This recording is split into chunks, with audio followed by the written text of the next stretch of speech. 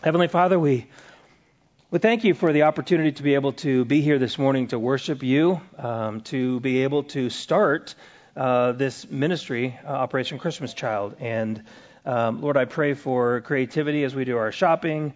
I pray that we would honor Samaritan's Purse by following the instructions that they work painfully and give us clearly. And I pray that it wouldn't just be about getting a box filled, but that we would really take this to heart and be praying over these boxes and for the little hands that will open them. And we pray for missionaries that go with Operation Christmas Child, as well as many local churches that are connected or that are in areas where many of these children receive these Christmas gifts. Father, we pray that you would stir up new life in these hearts, that they would understand their plight in their sin, just like ours. They're precious children, and it's a precious video, and we want to bless them richly. And just like all of our wonderfully precious, cute kids, they are entrenched in their own sin and in need of a Savior.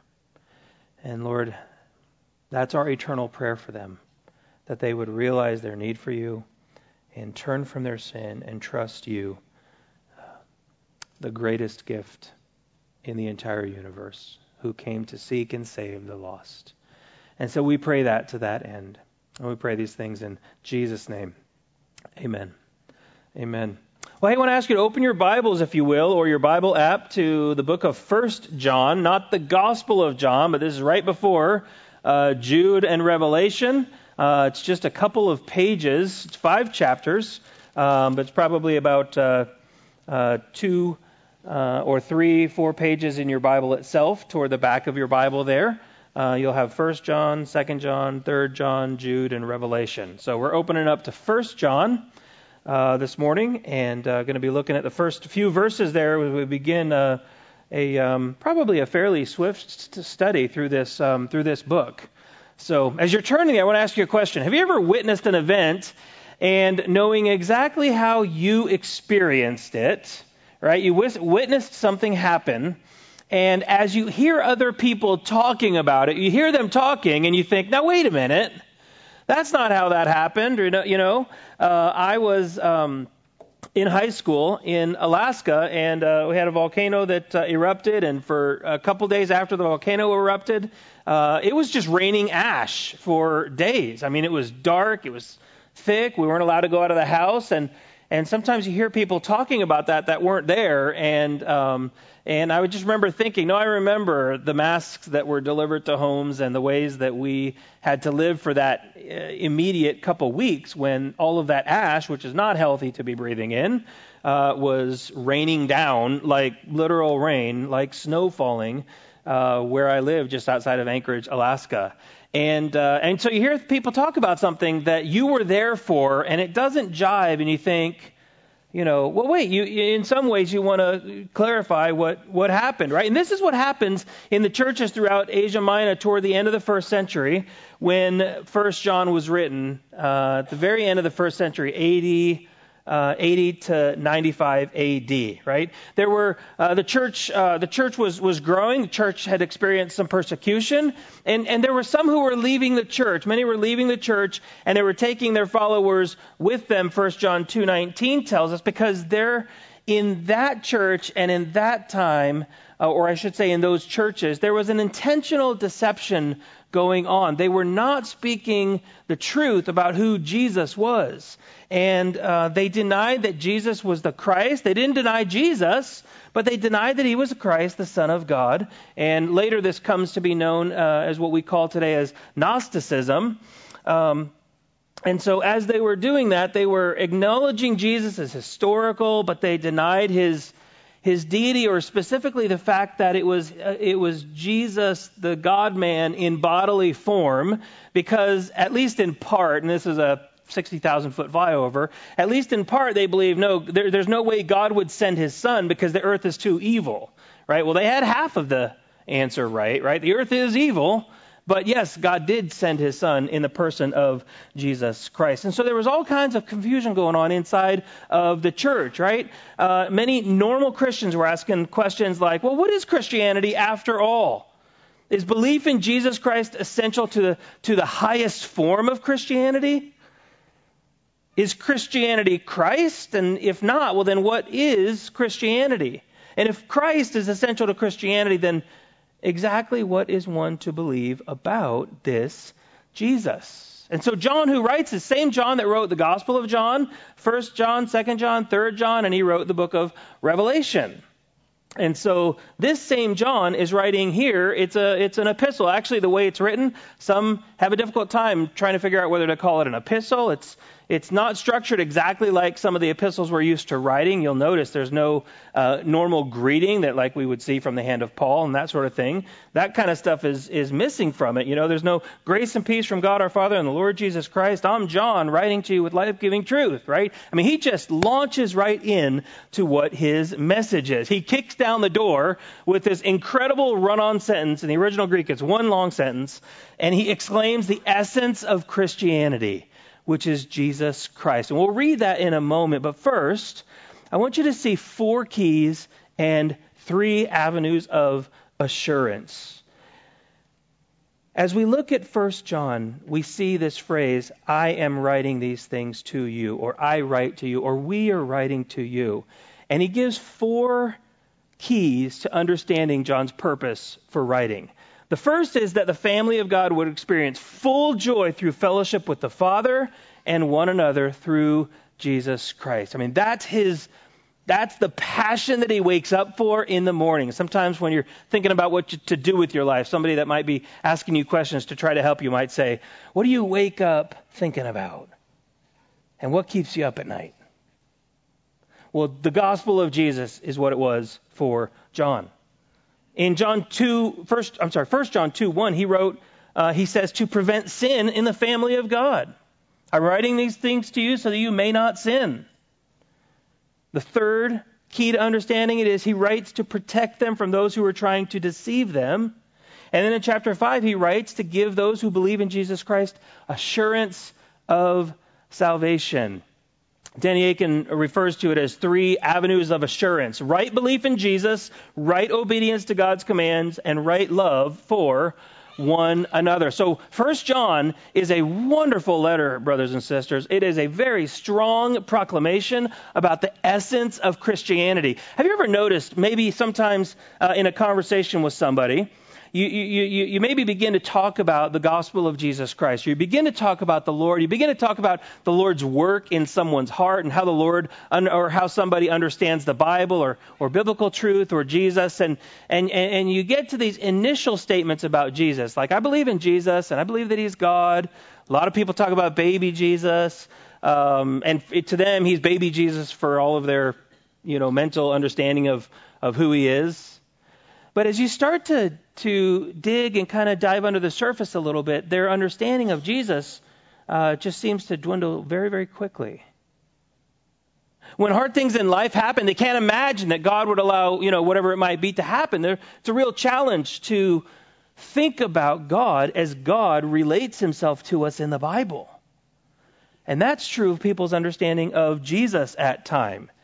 And so imagine, even a church, like ours, not our church specifically, but a church like ours where people are meeting and people are hearing these heretical false teachers. I'm not talking about somebody that has a difference on something. I'm talking about intentionally ungodly, unsaved people talking about heresy, okay? And that kind of stuff is coming in the church, and the church is meeting together and starting to ask these questions like, well, what is the essence of Christianity?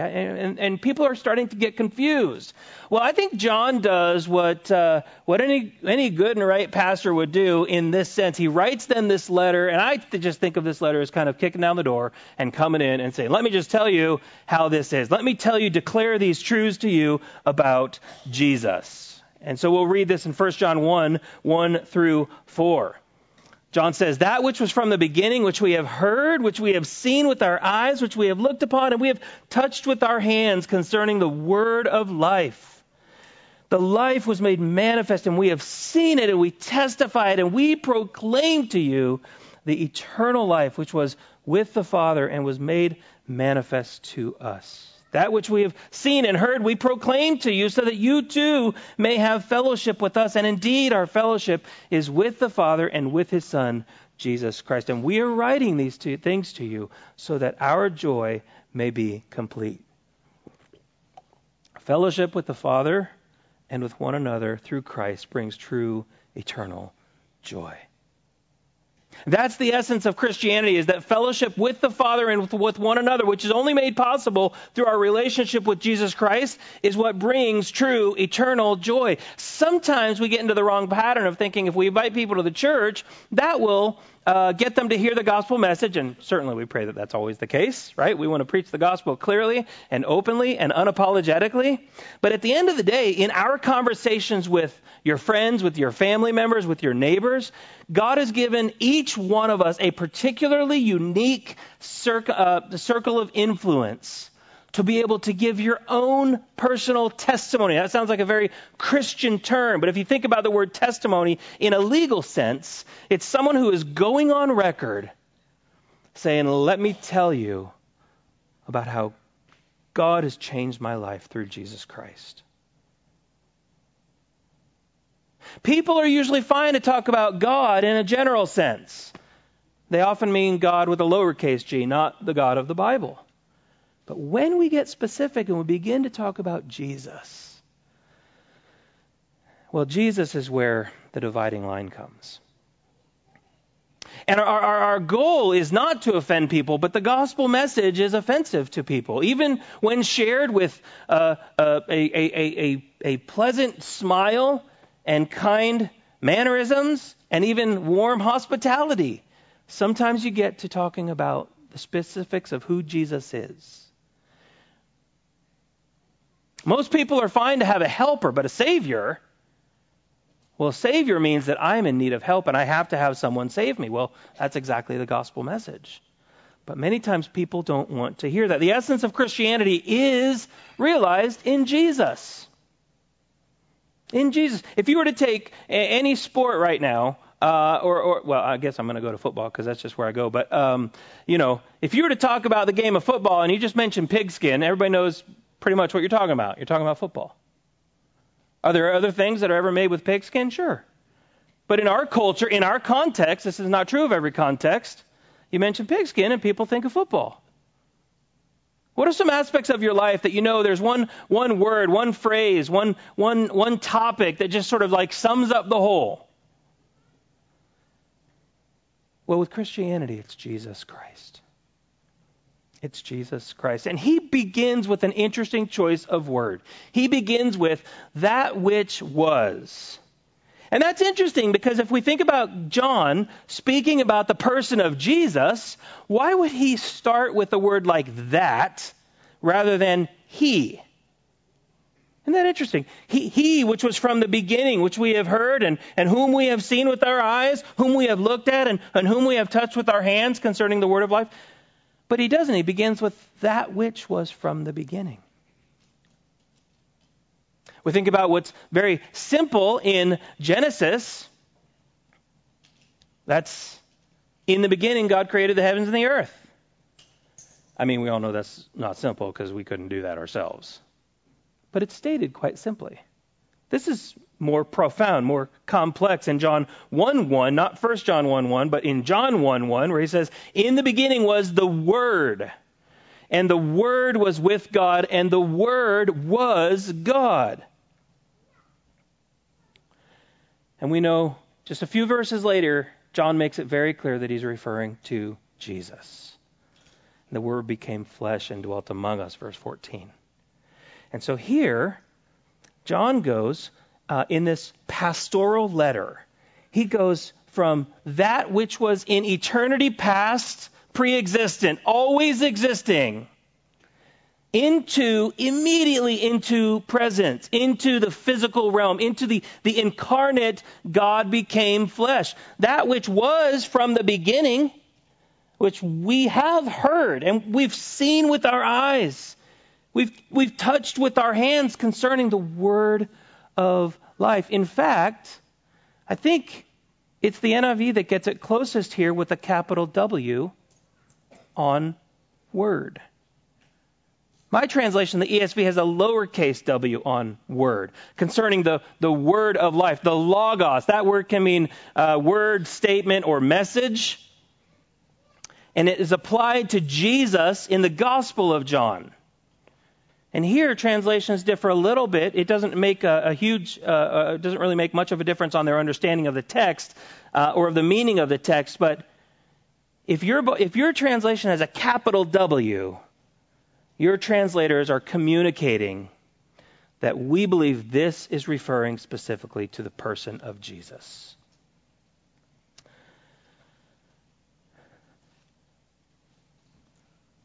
John's subject is eternal. And because God was the subject, he existed before everything else, and he is the source, and he is the basis of all things. And so then he says, which we have heard, which we have seen with our eyes, which we have looked upon, and have touched with our hands. He's saying, this is not hearsay. Right? Like my little story of being in Alaska with that volcano raining ash for days. Like, I was there for that. I remember that. I experienced that. John is saying, we, the apostolic tradition, the apostles, we experienced this, and we're passing down to you, no mere tradition, we're passing down to you the one we interacted with, the one we brushed shoulders with. He's real, and he's God. You can be absolutely confident that what we're telling you is true. It's the weighty words of an eyewitness account. He's not speaking of a myth. He's not speaking of clever storytelling just to get people's attention. He carefully studied and he knew about whom he spoke. Very similarly, sort of like what Paul says in 2 Corinthians 4:2, he says, we've renounced disgraceful, underhanded ways, and we refuse to practice cunning or to tamper with God's word, but by open statement of truth, we commend ourselves to everyone's conscience in the sight of God. Essentially, he's saying, we're not trying to really get creative with the gospel. I didn't take public speaking 101 to figure out that I need to have a hook book, creative ways of teaching the Bible, which is actually a very helpful book, by the way. But the point is, we're just proclaiming the gospel to you, and God working through the Holy Spirit, through the message that God called us to declare, is how God changes lives and how God changes people. And that's simply what we're doing. We're not trying to get crafty. We're not trying to get clever. And he's going right after this Gnosticism. He's going right after this heresy that was creeping into the church and that was damaging the church. He says, I saw him, I heard him, I studied him, I touched him.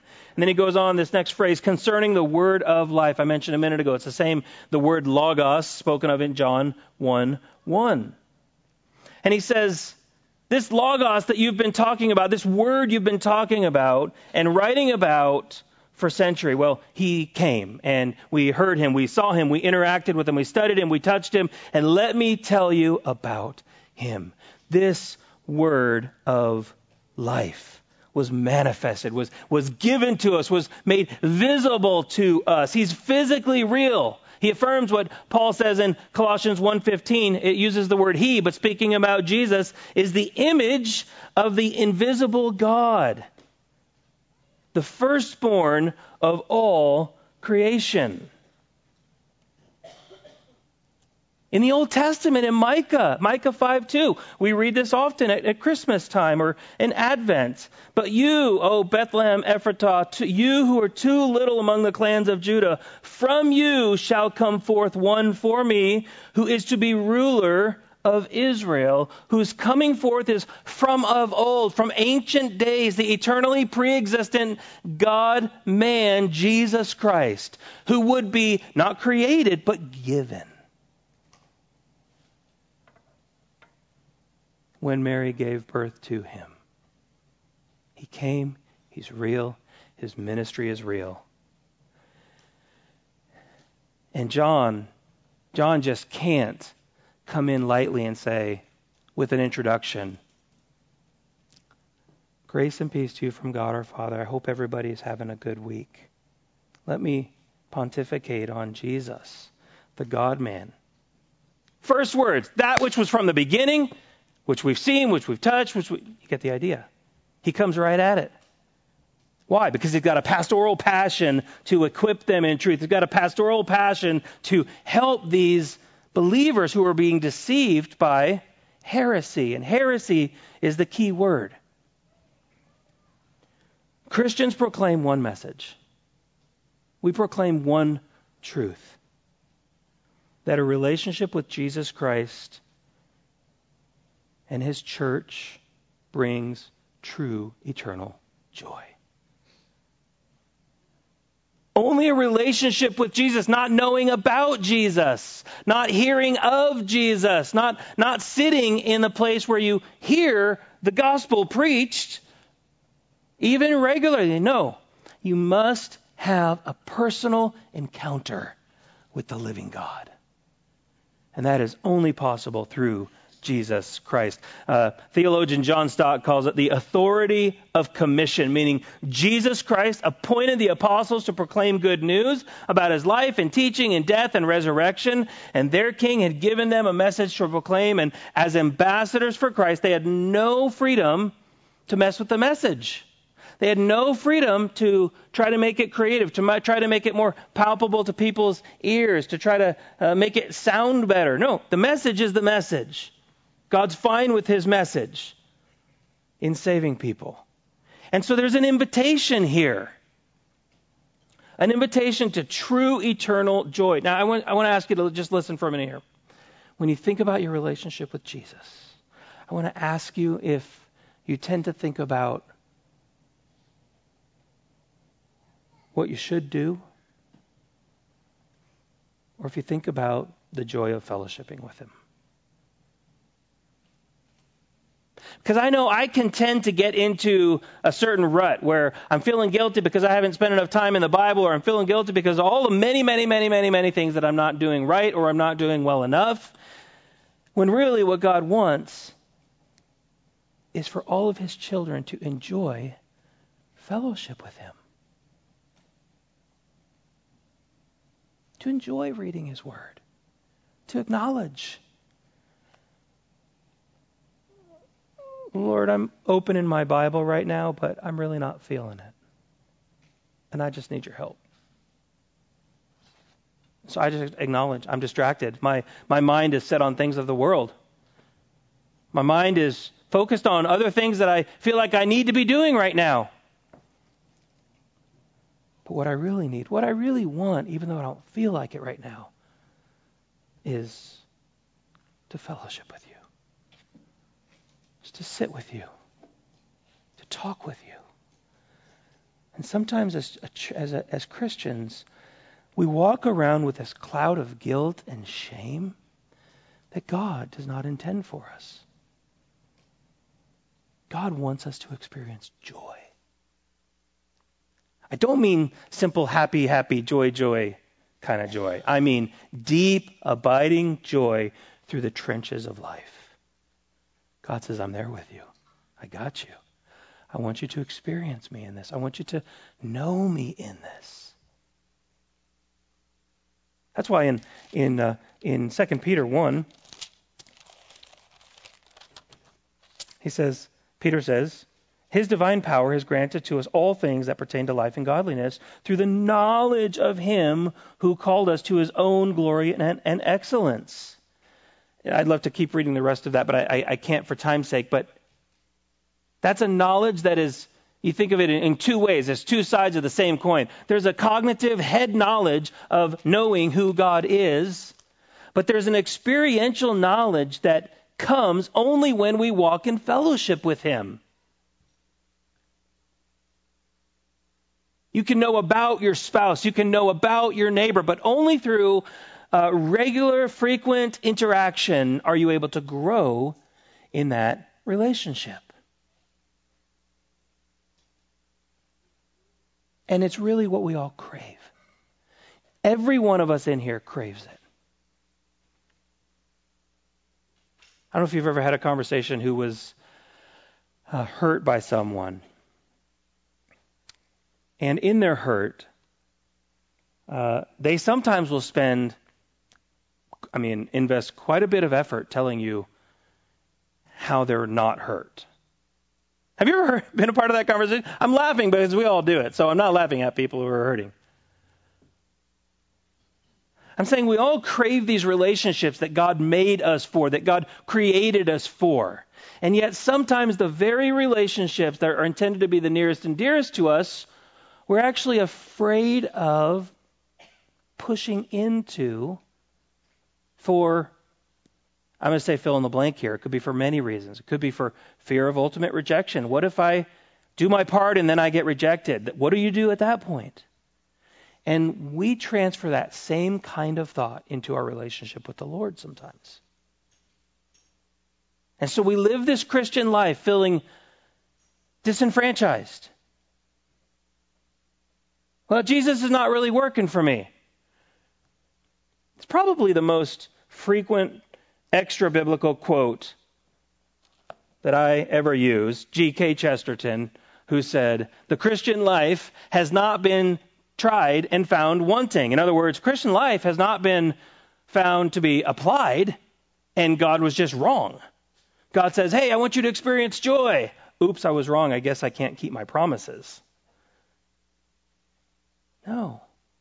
He says the Christian life hasn't been tried and found wanting. It has been found difficult and left untried. Sometimes the very easiest thing for us seems to be the hardest thing for us to do.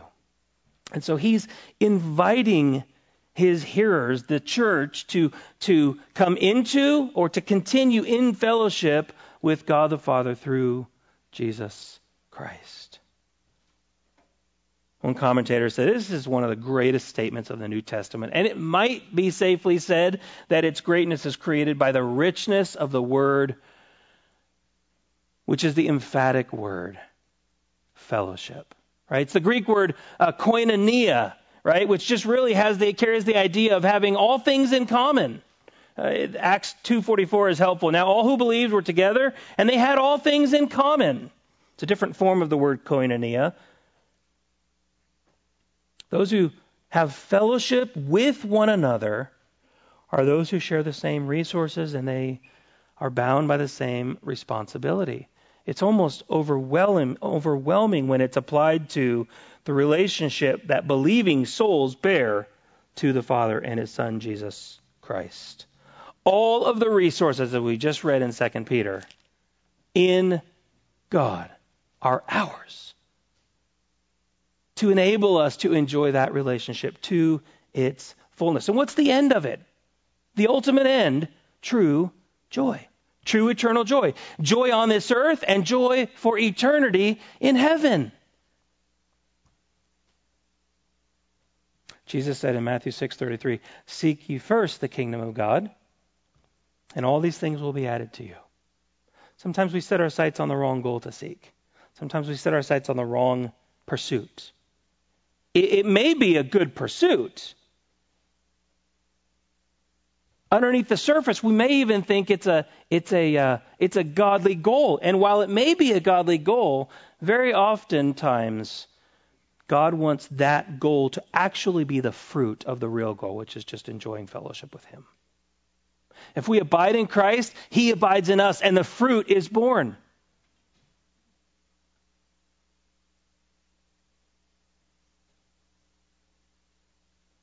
Sometimes we think of the Holy Spirit as one who, if you go up to those automatic sinks, and they're all different sorts, or maybe it's the blowers on the wall after you wash your hand in a public restroom or something like that. You go up to those sinks, and the water's supposed to turn on. Have you ever done that and it doesn't work? You know what I'm talking about? You walk up to it and you like turn on, and you're just trying to get it to work, and then somebody else walks in and you look like a total buffoon. You know how to make this thing work? Just put your hand under it. Let me tell you what I've been doing the last 5 minutes. But there is a difference between putting your hand under the faucet to make it turn on and just washing your hands and it turns on. Try it next time. Don't try to turn it on. Just get the soap on your hands. That may take faith. You're like, well, this is going to look weird when I have to just wipe the soap off on my own clothes. No, put the soap on your hands and then just wash your hands. And it'll turn on. Rather than trying to squeeze the fruit out of the Holy Spirit, rather than try to get God to do what we think we need him to do right now, in this time, in my day, for this moment, just enjoy fellowship with the Father through the working of the Holy Spirit by the power of the Son of God, Jesus Christ. And the fruit will come. Just fellowship. Just enjoy God. Seek to understand where you're not enjoying the things that God says we ought to enjoy. And then maybe rather than trying to enjoy those things, just enjoy God and see what he does. Because I agree with G.K. Chesterton that it is that the Christian life has been found difficult and left untried. Fullness of joy, that's the result. It is challenging, though, to try to communicate to a neighbor or a family member the joy of coming into a relationship with God through Jesus Christ when you're not actually sure you enjoy it yourself. If you feel like it's rules and regulations, I had a phone conversation with a friend, and listen, let me tell you, we live in the days of digital trackers or planners with trackers on them. You know, you just have a planner and it's got, 30 or 60 numbers on it, and every day that you don't eat where you're not supposed to eat, or every day that you do the number of push-ups or sit-ups you say you're going to do, you check it off on there. And you're like, yes, I'm on 8 days. Somehow, for some reason, when that same principle of self-discipline is imported into the Christian faith, all of a sudden we don't want to be trackers. All of a sudden, I don't want to just check off a box. Well, I think if God says, hey, check off this box for today, we're okay to just check off the box for the day. There's something about the discipline of faithfulness and using tools and helps to help us get there. But I would agree, don't make that the priority.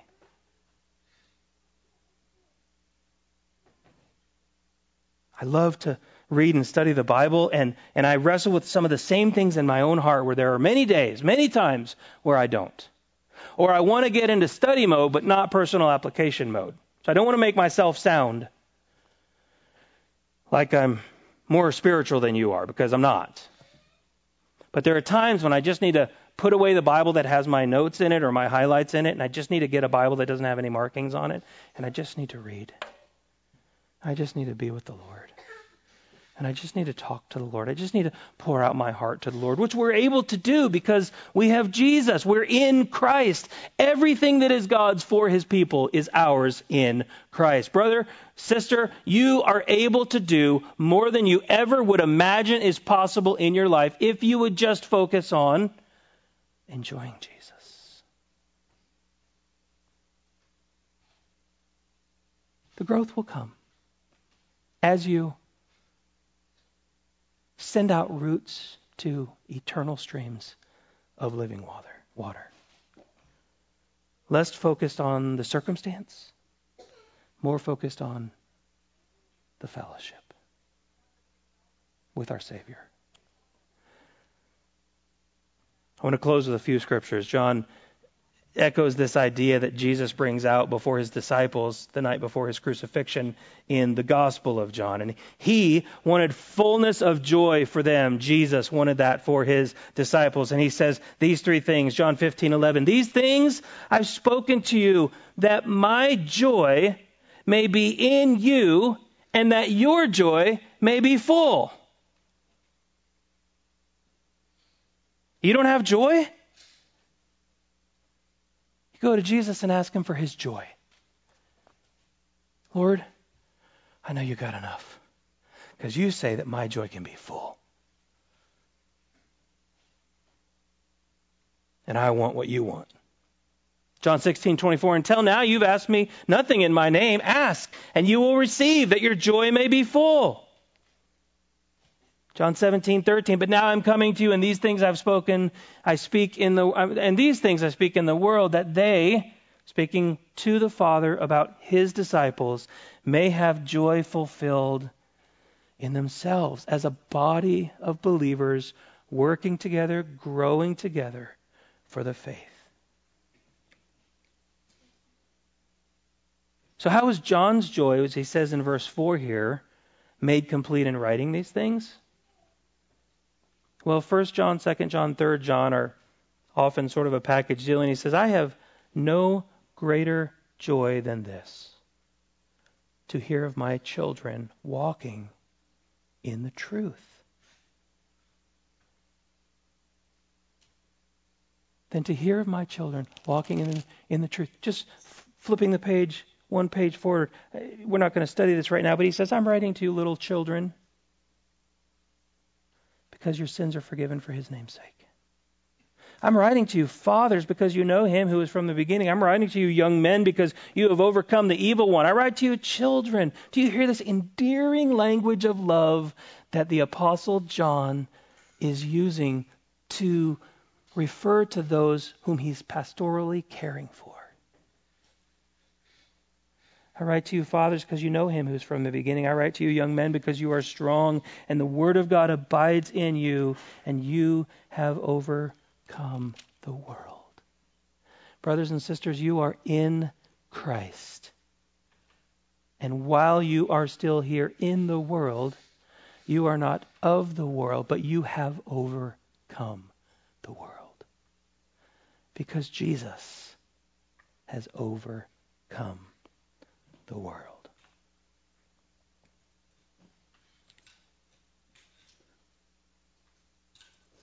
We sang just not long ago, Lord, I'm amazed by you. And that song can sort of go, Lord, I'm amazed by you. Can't it? Man, this song repeats a lot.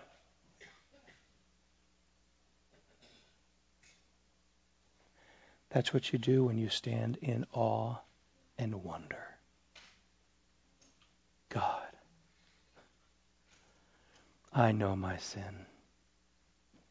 My sin is ever before me, and I am amazed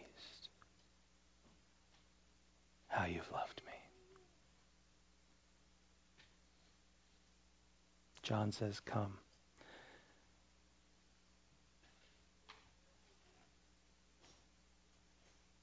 Enjoy fellowship with the Father through the Son and with the body of Christ.